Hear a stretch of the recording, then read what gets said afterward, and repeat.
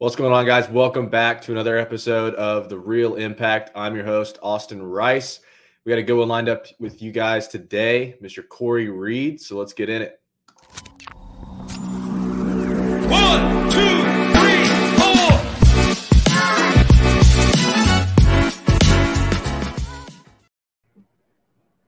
Cory, what's going on, man? What's going on? All right. So for those that don't know you, man, go ahead and just do a brief intro, kind of tell us a little bit about who you are and what you're doing now, and then we'll kind of go from there. Yeah, man. So for those of you guys who don't know me, my name is Cory Reed. I actually am a real estate investor / just entrepreneur at this point. So actually founded one of the largest, probably the largest wholesaling company in New Jersey, the Moirai Group. That has since spun off into Moirai Capital, where we buy multifamily, mobile home, and RV parks. We've acquired since 2020 just shy of 200 million assets under management. And also, as you guys can see behind me here, recent software product that we've brought to market, Skip Cloud, #1 cloud-based skip tracing platform in America. So that is sort of a little bit about me. Brief little excerpt. Yeah. Yeah. No, I like it, man. So let's kind of go back to the start, right? So when did you get started with wholesaling? So I started researching what wholesaling and flipping and these things were probably back in end of 2016. And then basically took an entire year of trying to get my foot in the door there.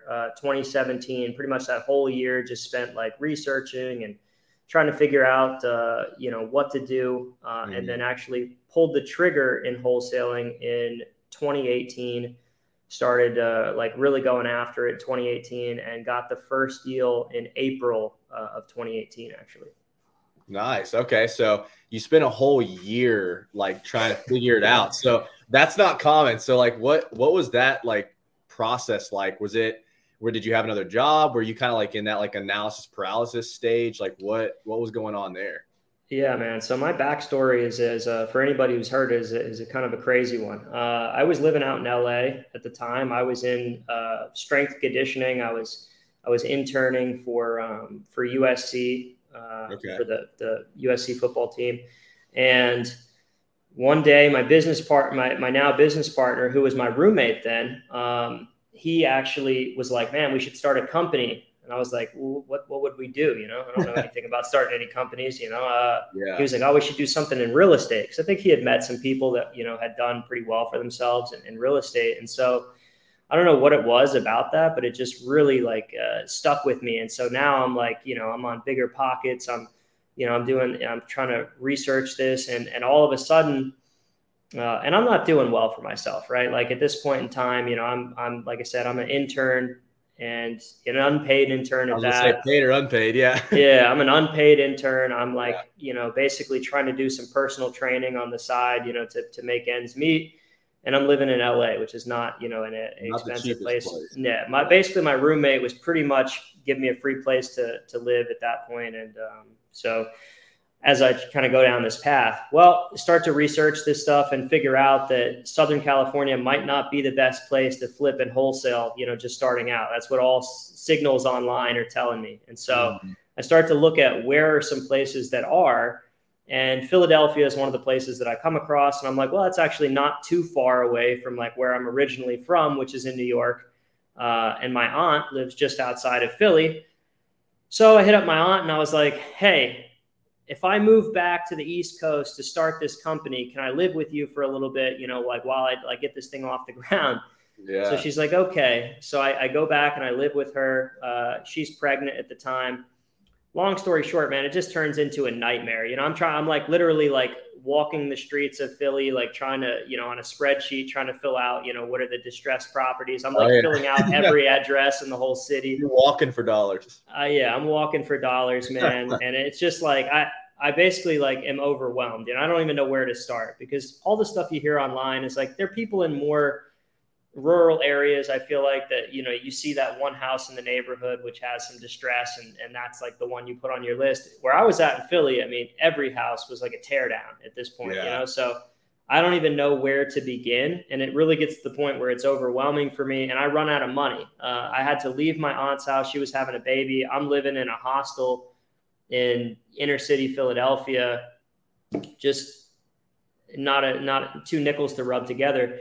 And so at this point, I'm like, I gotta secure a job and get some income coming in. So I wind up securing a job, ironically, with CoStar, which for those of you guys who don't know and the viewers, CoStar is the largest supplier of commercial real estate data worldwide. They own sites like LoopNet, Apartments.com, some subsidiary websites like that.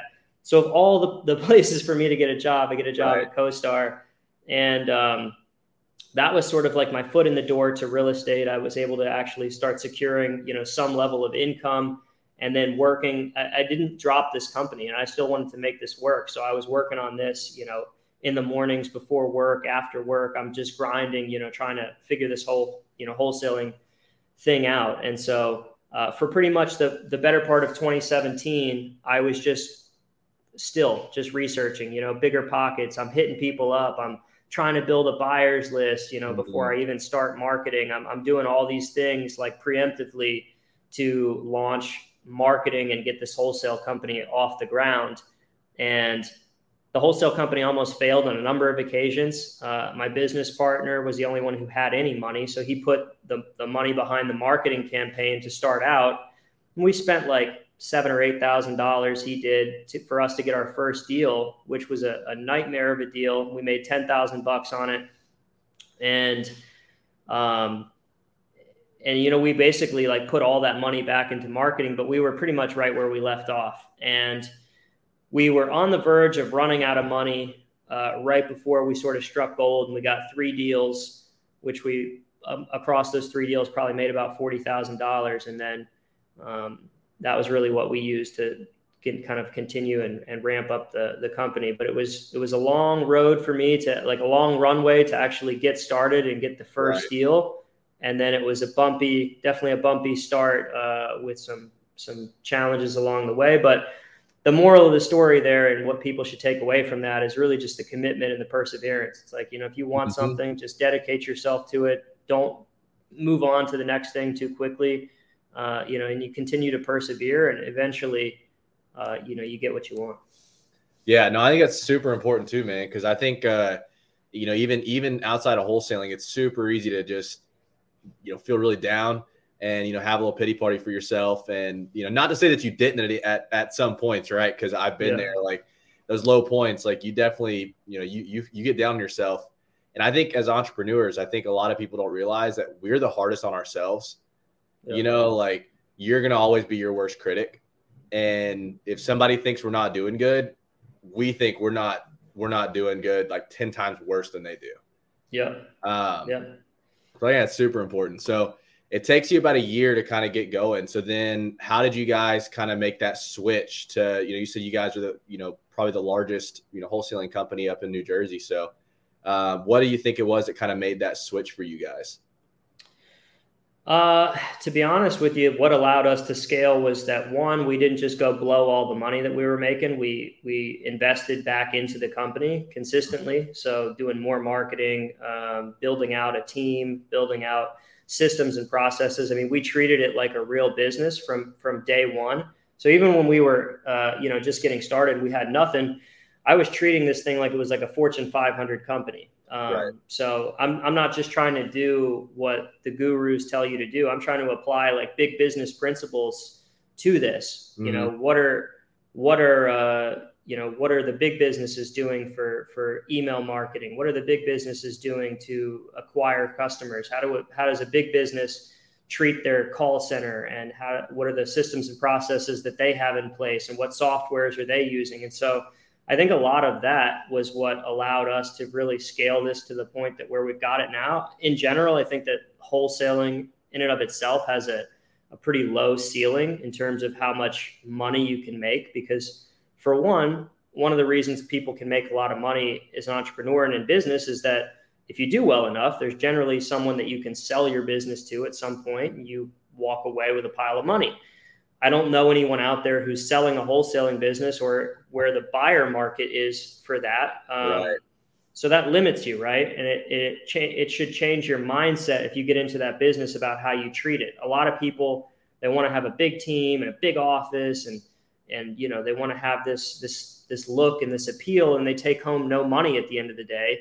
And now you have a business that you don't make any money from, that you can never sell, and you just have a glorified job. You probably make less than you would make, just working a regular W-2 job anyway. So I realized that from pretty early on in that business. And so I treated it like the business that it is. It's a great cash business, and it's a great business to get a foothold into the real estate world and understand bigger principles in business and real estate. And so we kept it as a very high margin business for ourselves. So our team was always very sleek, very nimble. We try to maximize every dollar in marketing, and we try to automate as much as humanly possible. So for the longest time, when we cleared our first $1 million in wholesaling, it was just 3 people. It was just me and my two business partners. And Awesome. We single-handedly, with 3 people, were able to do a $1 million revenue year, and we kept the large bulk of that money.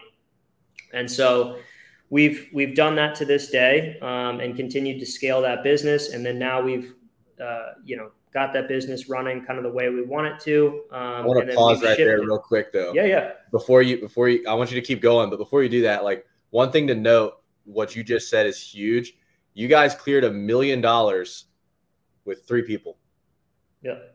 Right. Like, for everybody listening, everybody like that's, looking to get into wholesaling or looking to try to like grow your team or grow your company, like, let that sink in. You can hit $1 million with 3 people. Yep. You don't have to have a massive, like, there's nothing wrong with, having the big teams and everything like that. But I think, to your point, especially right now with, kind of how everything's heading, like, being able to be lean and mean and, productive is super important. So I just wanted to highlight that real quick, because I think that's a huge key right there. Yeah, man. It allows you to flourish in the good times, and it allows you to stay nimble in the hard times, so you can weather a storm. If I have a $100,000 a month payroll, and things go south, that's a tough nut to eat, versus if I have, a $20,000 a month payroll. So yeah, definitely things to consider, when you just look at the business as a whole, because with a wholesale business, again, or any business that you don't have the ability to sell, or you don't want to sell it, what you take home in profit is the value of the business at that point. If you're not profitable, then why are you even doing it? I think as a wholesaling company, the only real exit for a wholesaling company would be to replace yourself as CEO. Sure. Right. I feel like that's the only real exit in a wholesaling company. And I've been there and I've done it, and it's not as easy as you might think, because the thing that allows you to distance yourself in a company is having very high quality people and having different sets of layers between you and the job that has to be done, right? And the way that you do that is your company has to make a lot of money. So you can afford to have really good people, and you can afford to have enough of them that you're never back to being the one who's, managing or doing the work. With a wholesaling company, it's difficult, right? Because the amount of money that you can make is not as high as maybe some other ventures out there. It can be a very profitable venture, but the amount of sheer revenue that you can do is probably a lot less than some other businesses that are out there. So your ability to afford the most high quality people is going to be less. And the amount of staff that you can have that put barriers between you and actually doing the job is not as much as in other industries, other companies. So it can be challenging to not have to step back into that, step back into those seats and get drugged back into the mix, especially, with wholesaling. There's a lot of different shit that can come up, and fires and things like that you deal with. Yeah. So yeah, that's all stuff to keep into mind. But it was just a great springboard for us to be able to step into some of these other endeavors, which are really the things that kind of take the most of our focus now is really like trying to grow the fund, these higher leverage, higher ceiling opportunities. Mm-hmm. So growing the fund, building, and scaling software companies, things like that is really, kind of what this has led us to. But none of this would have been possible without kind of that entry into wholesaling and sort of understanding how to actually run a business and how to, do certain things in real estate. Yeah, I think wholesaling is a good starting point in real estate. One, for the simple fact of like it teaches people how to put together a deal, right? Aside from just like the deal by deal, like things like that, it teaches you how to, piece together a deal with a seller or, whoever the front half of the party may be. And then it allows you to learn how to present the deal on the back end to a buyer. And again, what other business that it could pertain to, right? Whoever that back end, buyer may be.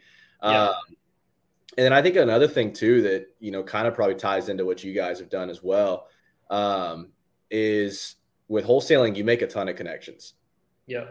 Right. Like I'm sure probably because you guys have a fund now, right? Yeah. So I'm sure probably some of your buyers from your wholesaling company are probably LPs in your fund. Yep. Sure.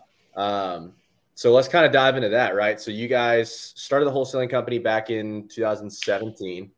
And then kind of walk us through that, right? When did you kind of realize, all right, there's a ceiling on wholesaling. Let's kind of jump into the fund world.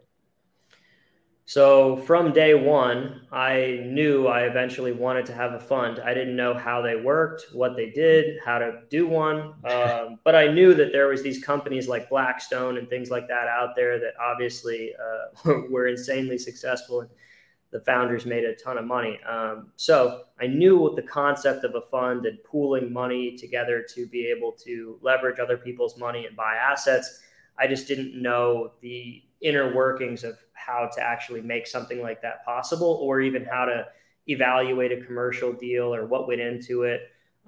So along the way in wholesaling, I was able to meet people that were in that world, and then be able to leverage wholesaling to kind of, I guess, take away like some nuggets from these people as we went, right? So I was able to also, then you had the money to be able to invest in mentorships and things like that, to get you started there. So that's kind of what that process looked like for us. Was we met people that were acquiring buildings and syndicating deals.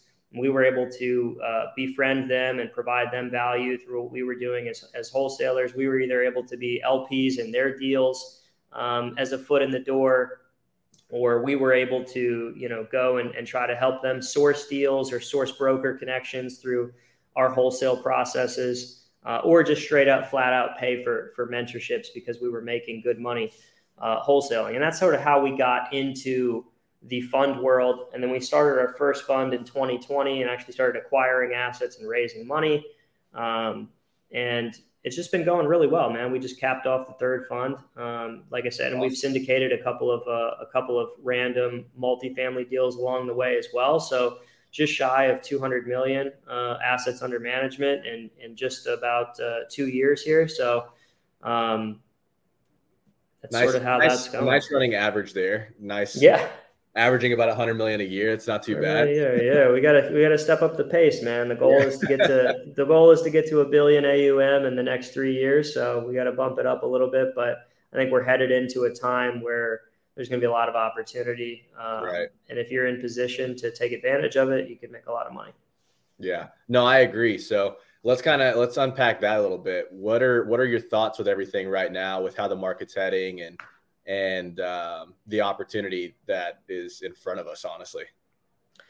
Yeah. So as the Fed continues to hike rates and the economy continues to slow, I think it's going to create opportunity, right? Because think about it, all the people that underwrote deals in the last 2 to 3 years were probably not underwriting for 7-8% interest rates, right? So when those notes come due, I think that's going to present a lot of opportunity because people are not going to be able to pull out, if they could just refinance the note, period. I think that I think those people will be good, but I think there's going to be a lot of people that just don't have the ability to refinance the note, and they're going to have to sell and probably sell at a loss at that point. So that's where I see things kind of headed. I do think that the Fed will continue to hike rates to lower inflation. I think that they've said that all along, and they're sticking to their word and their guns. Yeah. Yeah, they're not going to bend to pressure to start to stimulate the economy again. I think they understand that they need to tamper inflation to get ourselves back to and I think there's going to be a new economic norm. So that's sort of where I see the economy going. I see the rates, staying. They're going to continue to hike them to some point until we get sort of inflation back coming in line, and then I think we'll start to see a lowering of rates again. I don't think we're going to get back down to 0% federal funds rate where we were, but I think that over the next probably year or two, you see rates kind of trend back down into the fours. But I do think that there's going to be, I think we're already seeing a slowdown. And I think that as people start to have these refinances come due, that you're going to see people in a bit of a jam. And that's where I think you're going to start to see some of these deals pop up. Yeah, no, I agree with you, man. That's one thing that I've said anytime I have a conversation about it, is I think we're just heading to a new normal. Yeah. I just think we're getting back to a new kind of just midline where the rates aren't going to be astronomically high, but they're not going to be astronomically low either. Sure. Yep. So I agree. That. So with the wholesaling company, are you guys, because the big, catchphrase, key term right now, right, is nationwide. You've got all these nationwide wholesalers and stuff like that. So are you guys nationwide, or are you guys more just a targeted demographic? We're not. We scaled back just into New Jersey. So we were in a couple of different markets at one point, and then we actually consolidated back into just New Jersey. And here's the reason why we did that.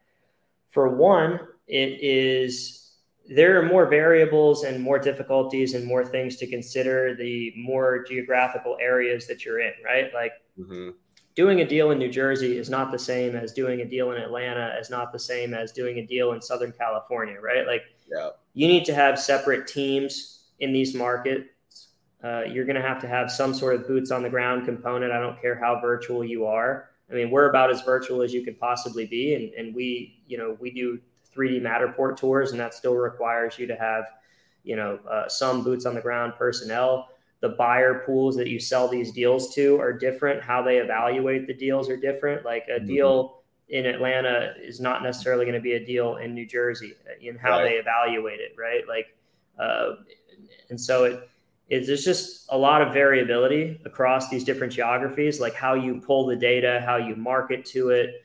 It's all very different, right? So it requires a lot of time, effort, and it's just all things that I don't want to be doing into a wholesaling company where the ceiling is low, right? Because if you think about it, I could marginally scale my wholesale business by going nationwide or going into all these markets. Maybe instead of doing $4 or $5 million a year, maybe now I'm doing 6 or 7. Okay. Right. But at the end of the day, if that's taking up all my extra time to be able to marginally scale the wholesale business, what if I took that extra time and I poured it into creating a software company or acquiring another, $200 million worth of real estate under the fund? I'm going to net way more money than trying to continually pull out every stone on the wholesale company. So that's why we decided that we wanted to just condense ourselves back into New Jersey, into our backyard, our home turf, really just dominate that market and make as much money as we can there, where we can control all the different variables and keep the team. Like, I think that's how I'm also able to not have as much involvement as probably the majority of other people in a wholesale business, because I'm not in all these different areas where there's all these different things that I have to account for and all these different people that I have to be hiring. And so that's sort of the direction that we took it, and why we're just operating in New Jersey. And New Jersey is a unique market where it's such a small geographical area with so many people condensed into this small like geographical radius, Right. that you have buyers who are buying in South Jersey and the same guys buying in North Jersey. Whereas like in a different market, you don't have that, right? Like you're No. not going to not like, so there's a lot of deal volume in a small area. So really you can get to, large numbers for a wholesale business, rather than like if you were just in Charlotte, maybe you could only do $1 million or $2 million a year, where before you're kind of tapped out and you need to go into another market. In New Jersey, I mean, we're capturing a fraction of the deal volume, and we're doing, $4 or $5 million a year. Mm-hmm. So there's sort of like endless potential there. I feel like, to do big numbers in just one place, if you can do it right. But there's a lot of barriers to entry in New Jersey. Yeah, no, we're it's funny because the market that we're in, we're in like 3 different markets in Florida, but where we're based in is Jacksonville. So we're the exact opposite of Jersey. So we're a huge geographical radius, and the population is all spread out throughout that radius.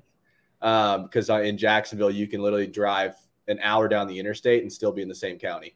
Yeah. Insane. You drive down an hour down the interstate in New Jersey, you're like, in like the bottom of the state, basically. Yeah. Yeah. That's crazy. So, so now you guys have, the wholesaling company, the fund, or three new funds, and then you've got the software company. So what kind of made you make that pivot into the software with the skip tracing company? Yeah. So, I mean, originally we built the company just for our own needs. And then we had a number of different people that we're connected with that were constantly like wanting this, and just saw a lot of flaws in the marketplace with what was already out there. And so that's kind of what caught, and we wanted to get our feet wet in the software space anyways, to actually know what it's like to build, scale markets, and hopefully eventually one day sell a software-based business. And so this was like a logical first step for us. So, the company's called Skip Cloud. It's an amazing product, amazing build. It's a cloud-based skip tracing software. So it's not like we're a lot of these people out there will like warehouse data. They'll go buy it like one time from one place, and then like for the next 10 years, they're going to use that same data to try to consolidate costs. We're live, like I said, cloud-based. So the data is upkept constantly, and you're pulling the results down from the cloud instantly. So generally speaking, when people don't have that setup, again, they're having to give you these wait times, it's going to take a couple hours, 24 hours, 48 hours, and they'll email you back your data. With us, you're going on there, you're literally putting in your list, clicking a button, and your results are being processed for you instantly.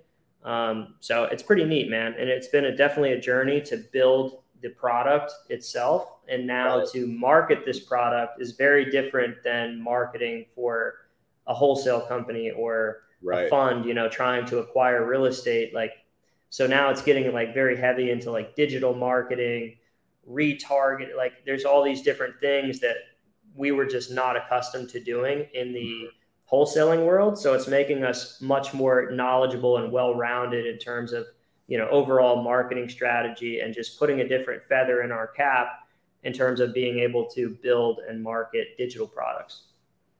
Now, how long did the development side of that take? Because I've been a part of it, a couple different, developments and things like that. They're not normally short. No, it wasn't. So I think we started building this in, I want to say April of this year, and we launched like middle of last month.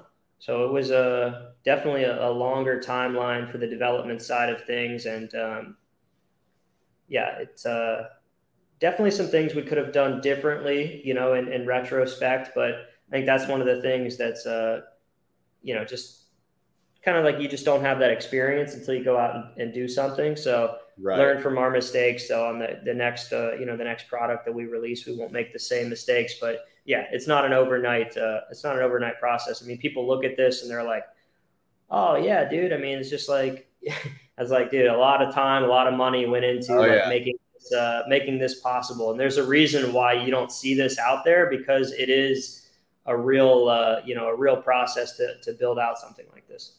Yeah, and that's the thing too, is like, especially when it comes to the software side, like there's so many different like variables, so many different, especially when it comes to like what you guys are doing with the skip tracing. And I mean, there's so many different entries and so many different variables and so many different things that can go wrong with one simple order.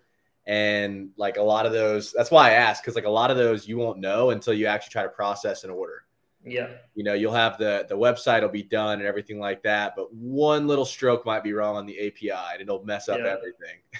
Yeah. Trust me, man. We've been there, done that. So we're still, working out the kinks. And as you know, with software, it's like the developers will go in to fix one thing, break something else, and it's just sort of like a never-ending loop. But love the digital product space, man. Love the software space. Once you do build the product, it is there for life, and it's can be relatively low maintenance depending upon the type of software you have and the upkeep, and the recurring sticky revenue is just amazing. And like I said, you really can like impact so many people and just give them a phenomenal product that can change their business. So there's definitely like a all around rewards to it. And to see this come to life has been incredible. It's awesome, man. So I want to go back to something you said a little bit earlier, right? So earlier you said that, you started the wholesaling company with the idea of you're treating it like, you're structuring it like one of the Fortune 500 companies, which I agree with 100%. One of the biggest things I've always said is that too many people treat a wholesaling company like a job, right? They don't treat it like a business and like a company. So what did that look like for you, right? As far as like the structure goes, obviously when you first started, it was you and your partner, right? So, I'm sure you guys laid out, the org chart and everything. So what did that look like for you guys structure wise, saying, hey, we want to treat it like this. This is how we do that. Yeah. So I think the first thing was that we didn't steal income from the business right away, right? Most people, they get their first deal. It's like the biggest amount of money that they've ever seen in their life. They're sitting there with like a $20,000 check or something like that, and they go out and buy a car or something stupid, right? And then they're just back to square one. So we did not do that, right? That's the first level of like treating it like a business, is that you don't just go steal from the business to foot your own personal bill. We gave ourselves very nominal salaries when we quit our full-time jobs, so we would have a means to live. And that was it. Everything else was all operating capital. Nobody could touch that, right? It wasn't like our personal, store of income. Secondly, we developed systems and processes very early on, right? Anything that we could, build a system or a process around, so that we had repeatability, because we eventually knew that it wasn't going to be us performing these jobs anymore. And we needed to have a detailed roadmap for somebody else to be able to perform these actions. And if you don't have detailed systems and processes that make the machine work, then it's going to be all you all the time. And your machine is going to constantly break because you have no real like documented flow to how things work. So people are just doing it however they want. And then you get the next guy in and he's doing it differently than the last guy. And you don't have that consistency, right? Your stuff's all over the place because you're not doing the same thing the same way every single time. So if there's something that we can do the same way and have that repeatability, we're going to do that. So that's allowed us to be able to get different people in different seats while maintaining consistently. Constantly monitoring the effectiveness of everything that we can in the business. So looking at all sorts of different KPIs to, again, have that consistency. A lot of people that I see in this business, man, they have no clue what their numbers are. So they're marketing sporadic. They do some marketing here, more, different marketing there. And then their results are all across the board, and they don't understand why. It's like, well, you're not tracking anything that you do. So you have no clue how many leads you need to get and what your conversion looks like in order to present somebody with an offer, how many offers you have to make to get a deal, what's your deal fall through rate? How many deals are you losing to attorney review? How many deals are you losing to your dispo? You don't know where the leaks are in your business. Right. So we're very KPI and data driven.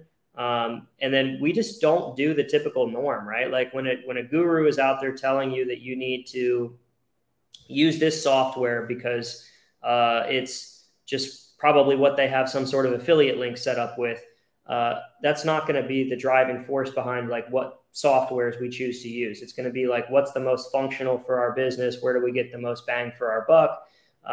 What has the most functionality? Like when people are like, oh, you got to go on PropStream and pull a list. For us, it was like, well, why would we do that to support some guru's affiliate if it's not the actual best thing for our business? Mm-hmm. Companies like PropStream are just aggregating data from, from public record and then putting it behind a UI and charging you for it. So for us, it's like, well, instead of us paying for that because we're doing such large quantity and data can become expensive at large quantities, why don't we just set up our own sort of PropStream, if you will, and source the data organically? Mm-hmm. And then you have the ability to even maybe start a PropStream or a competitor product to it down the line if you want, if you already have the infrastructure built out. So things like that, just trying to make like bigger business decisions. And it wasn't like I was doing this because I wanted to ultimately sell the wholesale company one day. It was just that I knew if I wanted the wholesale company to be as good and as profitable as it could be, I needed to treat it like a real business and try to do, enterprise-like things in order to get the best results out of the business. So, those are some of the things that we do, and we just do proprietary things that make the most sense to our business that fall outside of the typical norm. And what's funny is that a lot of other high-level people, when we wind up inevitably associating with them and kind of trading knowledge and things like that, they're like blown away with the things that we're doing. And these are other high-level people that are doing millions of dollars a year in wholesaling. And it's just because we chose to think outside the box and not fall into stereotypical norms. It was like, let's think about this logically, right? What makes the most sense for the business, and then let's do that, even if it's against the grain from what is traditionally taught. I think a lot of people don't do that because it may take a little bit more time and a little bit more brain power. Sure. You know what I mean? Like it takes a little bit more effort to say, okay, well, this is what everybody else is doing. This is what everybody else is teaching to do. But is it the best possible scenario for us? Yeah. And instead of doing that, they're just like, yeah, let's just do it, grab it and go. I'll give you one prime example that kind of hits home on this, right? When we first started learning wholesaling, first thing was we were learning that you had to send somebody out to the property, which was a big limitation. And then eventually we came across somebody who was teaching that was doing it entirely virtually, right? So they were doing it all over the phone, making the offers, the whole 9 yards, which was great, right? It changed the trajectory of our business. We were like, hey, this is a better model. We need to pivot into this. But one of the things that person was doing, and what a lot of people do, is that they have their acquisitions people spew out offers over the phone, right? They're already they're like looking stuff up on the MLS or PropStream or whatever, and they're pitching out offers right there over the phone because that's what's taught. And nobody thought, is that really the best way to do this? And so what we realized when we were doing that was that our acquisitions people did not have the knowledge base to be able to whip up offers that are accurate on the fly. I don't think anybody does. I mean, I could sit there on the phone with somebody and be trying to look up comps and generate an offer right then and there, and I'm not going to have a good, accurate offer. And what that means for you in wholesaling is that you're leaving money on the table because you're either offering too much or too little on 90% of your deals. And if you're offering too much, you're leaving money on the table. If you're offering too little, you're probably not getting the deal, especially in a competitive market like we've been in. So you're losing money there. So what we did was, instead of that, we hired a full-time underwriter. So we changed our process so that we could collect all the information up front, send that information over to an underwriter who would evaluate the deal, similarly to like how things are done in bigger business and commercial, right? You're not just whipping out an offer to somebody over the phone. You're doing a detailed analysis of the property. You're underwriting it and you're coming back with an offer.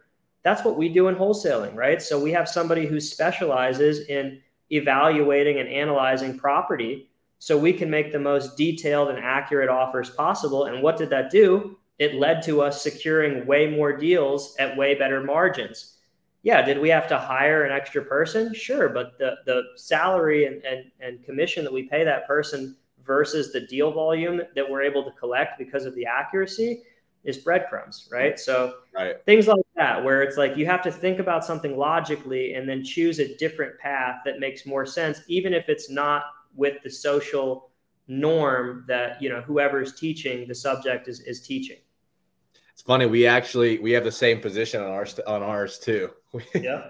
We have the same, we have a full-time underwriter that they go in, they run all the numbers to our acquisitions hop in, and they have to click one button. Right. And they know what the offer is. To me, it's just a better model, man. And the same thing when we started doing Matterports. I like to think we really did pioneer the use of 3D Matterports in wholesaling. I can't tell you that I met a single person before us that was doing 3D Matterports. Everybody was taking pictures and then hosting property showings. And I was like, dude, there's got to be a better way than this. And it was like, if we do a 3D Matterport tour, we can send this tour out and have every single buyer in our list tour this property instead of the 20 or 30 that are going to show up to the showing because all the rest of them have conflicts and they can't get out there. And when we started doing that, again, complete boost in sales, because now instead of having your offers limited to 10, 20 people that come out and view the house, everybody can view the house. So automatically getting way more offers, prices are getting bid up, and we're making more money. And then lo and behold, those cost an extra couple $100. Yeah, I mean, it's cost you less money because you pay for the camera one time and you have somebody go out there and do the filming. You were going to have somebody go out there to take pictures of the house and to host a showing anyways. Mm-hmm. So you're spending the same amount of money, if not less, and you're making way more money. So it was, again, thinking about it logically, thinking that there had to be a better way to do it. And here's the thing, man, it's crazy, but since we started doing that, I've seen so many people pivot into doing that now. And now everybody's marketing that I see going out has Matterport links. And honestly, we really did pioneer that. That's awesome, man. Yeah, no, I love that, man. I think that's a huge key takeaway there is just, think about things outside the box. I like to think that we do that as well. I like to, think through things logically rather than just, what is so-and-so pushing or what's 50 other people, doing. Because at the end of the day, if I'm doing the same thing as my competition, I'm probably getting the same results. Exactly, man. Yeah, 100%. Well, Cory, man, it was good. We're wrapping up on our time here. So what's one last thing you want to kind of leave everybody with, and then we'll sign off? Oh man, just be relentless in your pursuit. Everybody that's watching this, regardless of where you're at in your life or in business right now, continue to strive and push the limits, and you will be successful. If you just literally wake up every day and you live in America and you try and you stay healthy, you have no choice but to be successful here. So get up every morning and try, and you will be a success. Boom. Love it, man. Cory, I appreciate you hopping on with us today, man. Guys, that's it for today's episode. Mr. Cory Reed. If you guys have any questions, be sure to follow Cory on Instagram. Hit him up there. I'm at Cory Charles Reed on Instagram. And for anybody that's watching this that has a wholesaling company and needs to do skip tracing and wants to do it the right way, check us out, skipcloud.io. Show your boy some love. There we go. All right, guys, make sure you tune in next Monday, 1 p.m. Eastern time. We'll have another great episode lined up for you guys. That's it for today. Peace.